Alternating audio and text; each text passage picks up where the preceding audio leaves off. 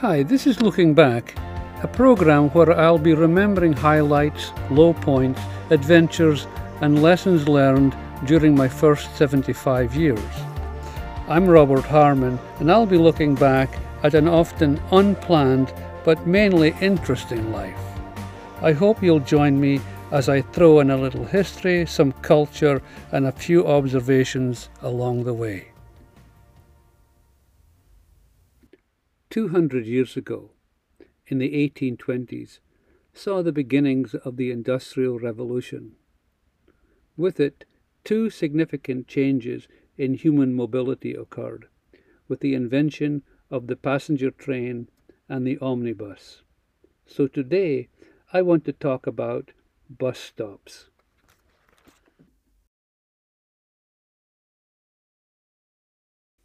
The great thing about a bus stop is that you literally have to stop to use one.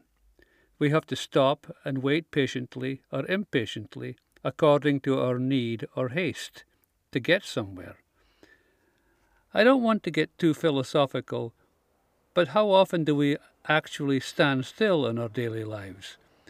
We're always on the move, doing something, going somewhere, and the bus stop affords us an opportunity to stand still, catch our breath, look around, watch the traffic, start a conversation with someone waiting next to you, notice something in the vicinity, something you'd never noticed before, catch sight of a passing friend you might have missed if you'd been walking. In Britain, a bus stop is invariably an opportunity to talk about the weather, if nothing else. So you wait and look around, perhaps talk to a stranger or share a story. Then somebody in the queue will spy the bus. Someone will utter the word, "Oh, here it comes now!" And we are all immediately content, knowing that the short wait was worthwhile in more ways than one.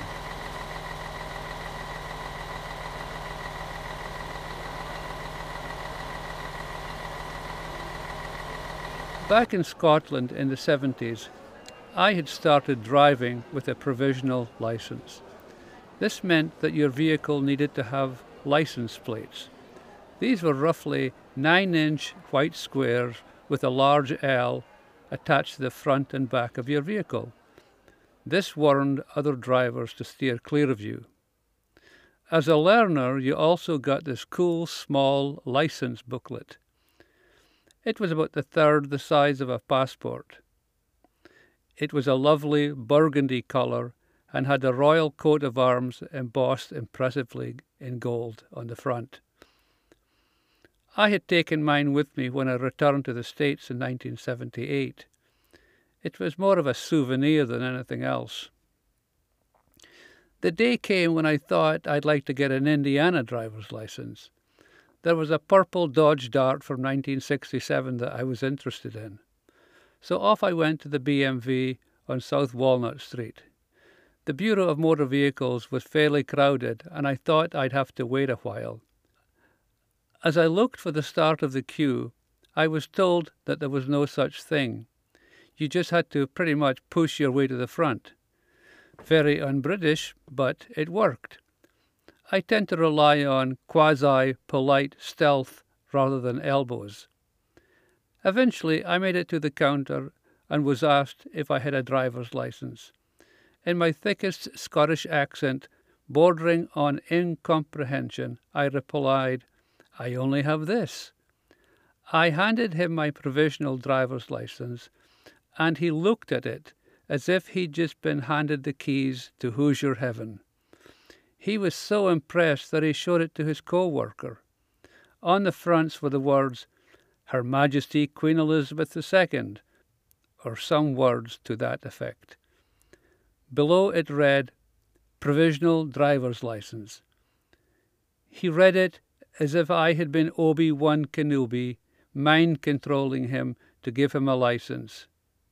He called someone over, and we went outside to a friend's car.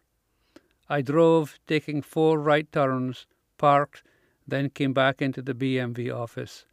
There I had my photo taken, and bingo, I was a legal driver.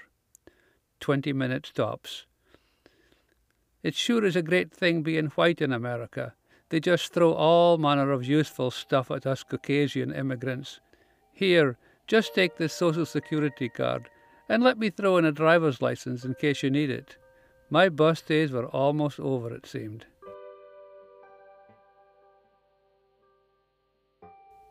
While growing up in Scotland and needing to get home to Tillydrone, part of Aberdeen, I'd head for the number 20 bus terminal on Broad Street. It was a great place to wait for a bus. Across the street, standing in all its gigantic grey granite glory of ornate architectural majesty, was Marischal College, founded in 1593. It was, and still is, a wonder to behold. Once on the bus and heading homewards, the bus would pass through the Chanonry and Old Aberdeen. On your right, you'd come upon King's College, founded in 1494.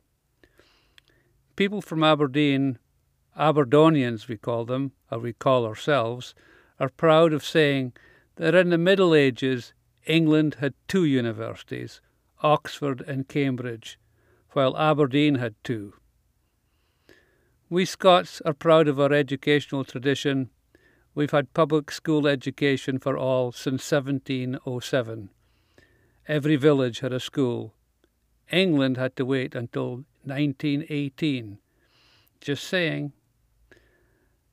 Occasionally, while waiting at the bus stop across from Marischal College, I'd hear some old codger remark, "Aye, that's where the rich and clever people go."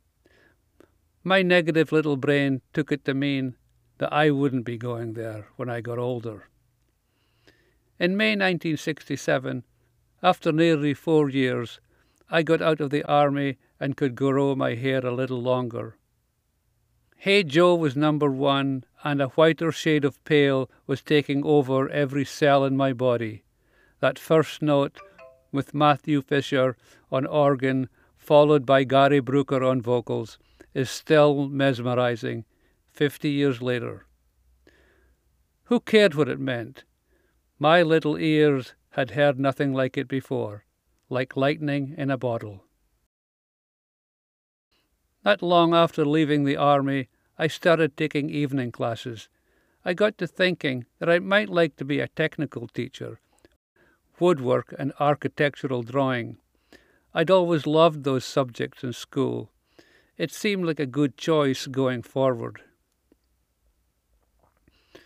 At the number 25 bus stop one day, while waiting outside the main post office in Crown Street, I bumped into an old school pal. We got on the bus, and he told me that he was going to the university. University? I blurted out, hopefully with no tinge of astonishment. How can this be, I thought. I was always cleverer than him in school, so it was with incredulity, a wee bit of envy, but mainly inspiration, that we caught up with one another. Did ye nae get thon memo fan we were bairns about our kind nae being able to go to the university? Which translated means, did you not get that memo when we were children about not being able to go to the university? We went our separate ways, never to cross paths again. But that bus stop conversation changed my life's direction. Thanks, Wally, wherever you are. Soon my focus was on university admission exams, leaving wood shavings, technical drawing, and making things in my wake. Or so I thought.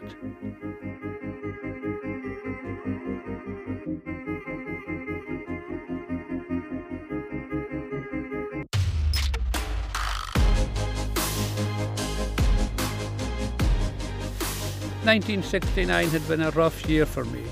The world just seemed to be a truly unfair, brutally awful place, and I didn't want to be part of it. The 1,000,000 or more children dying of starvation in Biafra left me numb.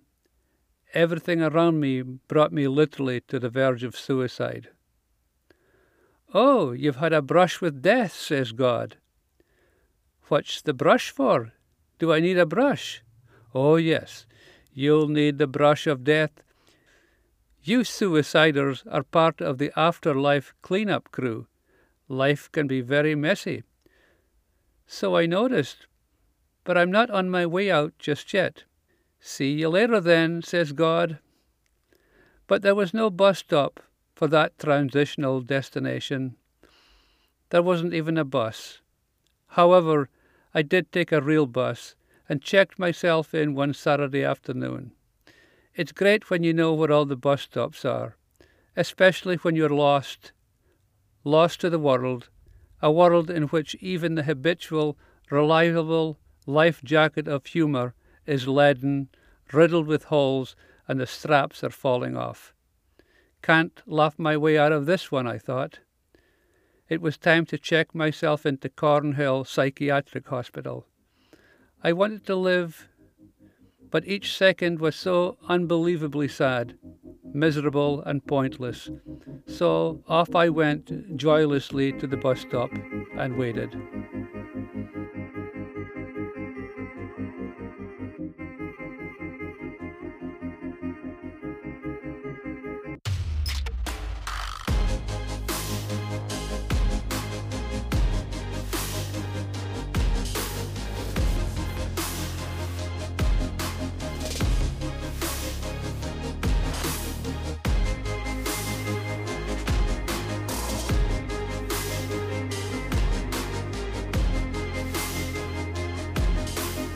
After almost a year as an outpatient, I felt more stable, less anxious, and ready to take tentative steps forward. I got myself very small parts in 2 plays to boost my confidence. I was Auchie Milkman in Under Milk Wood. I had 1 spoken line, and I nailed it. Before finishing treatment, I was offered an opportunity. Go somewhere for a few months, somewhere where you can't readily escape from. It was framed as an invitation rather than a challenge. It was a challenge nonetheless. It took a while to decide on a destination. As chance would have it, my father's oldest sister, who I'd only seen once before, had moved to New Jersey in the 1930s, and so I decided to go visit. I didn't tell her it was for recuperation. She didn't need to know. So in the summer of 1970, I was ready to visit the US. Maybe it would be an escape of sorts, and hopefully not too scary. A few weeks before flying to the States, I saw the movie Easy Rider. Is this where I'm headed? I thought, anxiously scared by the ending scenes of roadside murder. Eventually it didn't stop me getting on the plane, but it was clear to me that I wouldn't be going down to the southern part of the country. Before travelling, I had one final thing to do. I wanted to finish reading The Lord of the Rings. As much as I had loved the trilogy, I was also looking forward to reading some new, unknown books in America. Little did I know.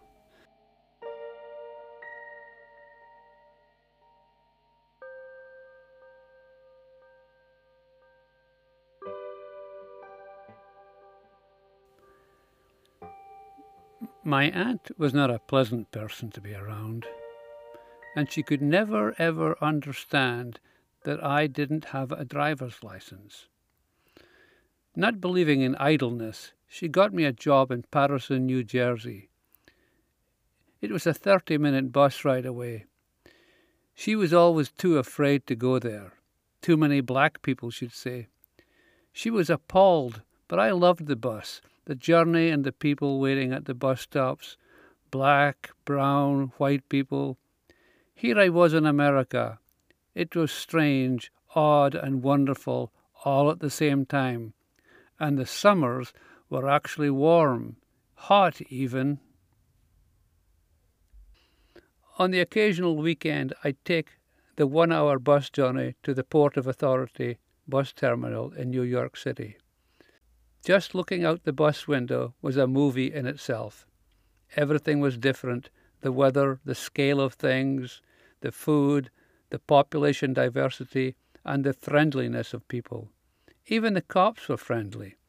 I remember going up to a tall NYPD officer asking if he could tell me where the Empire State Building was. It was a Saturday afternoon.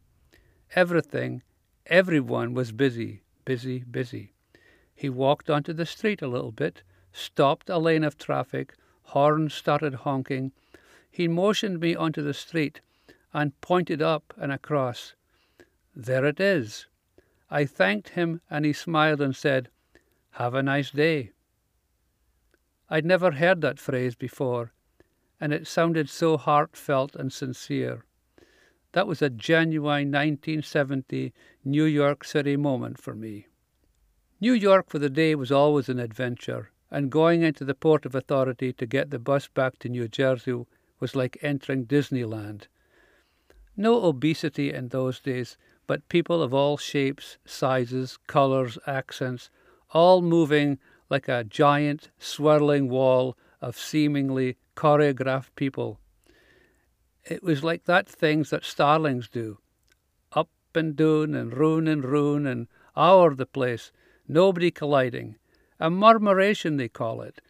But these were New Yorkers. They don't murmur. They did something that's between a shout and a yell.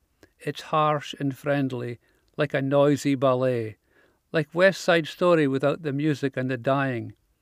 And it's certainly a dance, the dance of a crowded city. Beautiful to watch. Best of all, I was alive to it, enjoying it, almost part of it.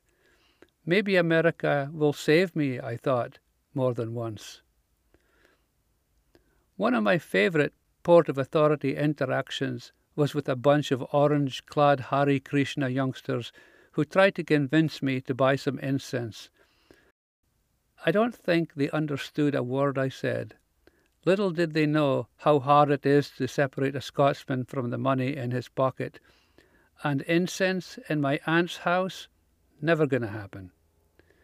And the second and my all-time favorite interaction was with a man. I think he was in his 30s and somewhat respectably dressed. He came up to me and asked if I'd like to go halves on a bag of cement. Initially, I thought I was misunderstanding him, but it turned out that he really was looking for someone to split the cost of a bag of cement with him. Maybe it was just slang for some drug or another, I don't know. I'm not from around here, I said, so I turned down his offer as gently as I could. I'd like to, but my aunt is allergic to cement. Have you got any Kentucky Fried Chicken by any chance? She loves Colonel Sanders. The Bronx meets the Scots. A classic case of mutual incomprehension.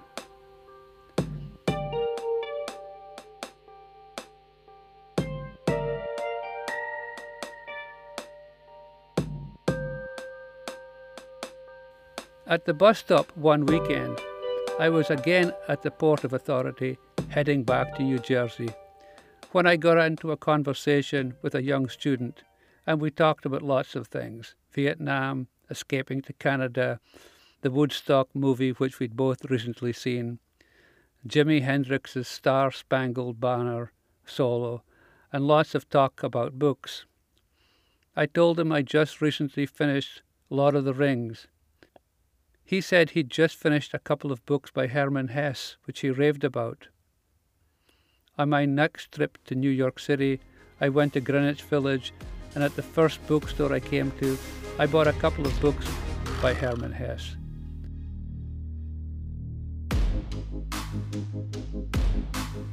I also discovered and bought some R. Crumb, Fritz the Cat, and Furry Freak Brother comic books.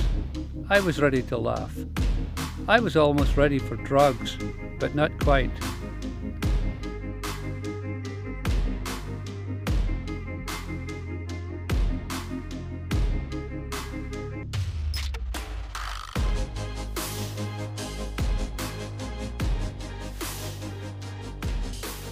After the comic books, I remember starting with Steppenwolf and found it too dense.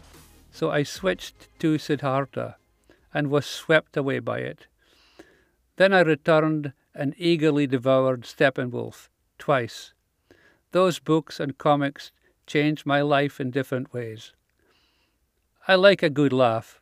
We all do. It's a lubricant which makes human life bearable and possible. Hesse's books were a revelation and set me off on a much-needed spiritual path. I needed and still need that balance. Now, where the hell is that bus stop? I thought it was around here. Och, you're on the road to hell and damnation. Oh, Christ, nae the wrong bus stop again.